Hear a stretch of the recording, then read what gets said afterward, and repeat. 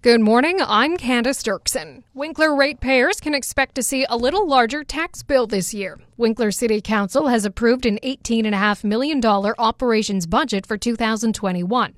That comes with an almost 5% hike in municipal taxes on both residential and commercial property. Mayor Martin Harder says it's a fair increase when you look at how City Council has kept taxes low for well over a decade.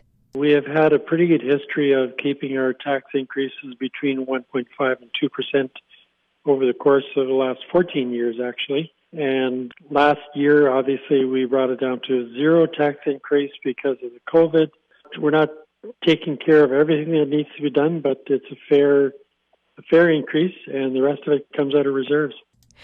The city is taking on some fairly hefty capital projects again this year, earmarking $2.2 million to build infrastructure in the Clover Creek Industrial Park, and $1.8 million will be invested in revamping 15th Street, which will include Winkler's first roundabout.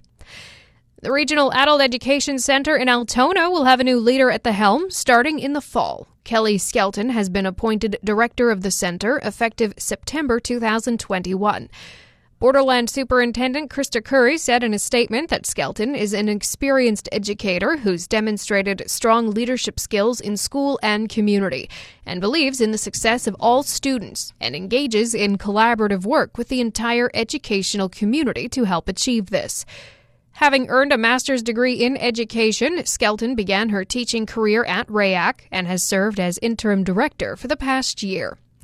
And a new public health order will take effect Friday in Manitoba. Premier Brian Pallister says it will have only modest changes from the current health order. All of Manitoba will remain at the critical or red level on the pandemic response system for the time being. Well, these changes are cautious changes, and they are designed to help us move in the direction of protecting and safeguarding the well-being of Manitobans in all respects.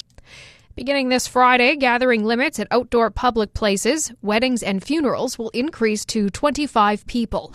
Capacity limits for retail stores will remain at 50%, but in-store limits will be expanded to a 500-person capacity, whichever is lower.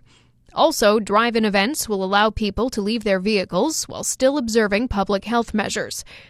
This public health order will expire on April 15th. Breaking news at your fingertips anytime with the Pembina Valley Live app, available for download in your app store. And now on the Golden West Radio Money Scope, the TSX is up 55 points. The Dow is up 251. The Nasdaq is down 39 points. And the dollar is up 14 100ths, trading at 79.58 cents U.S.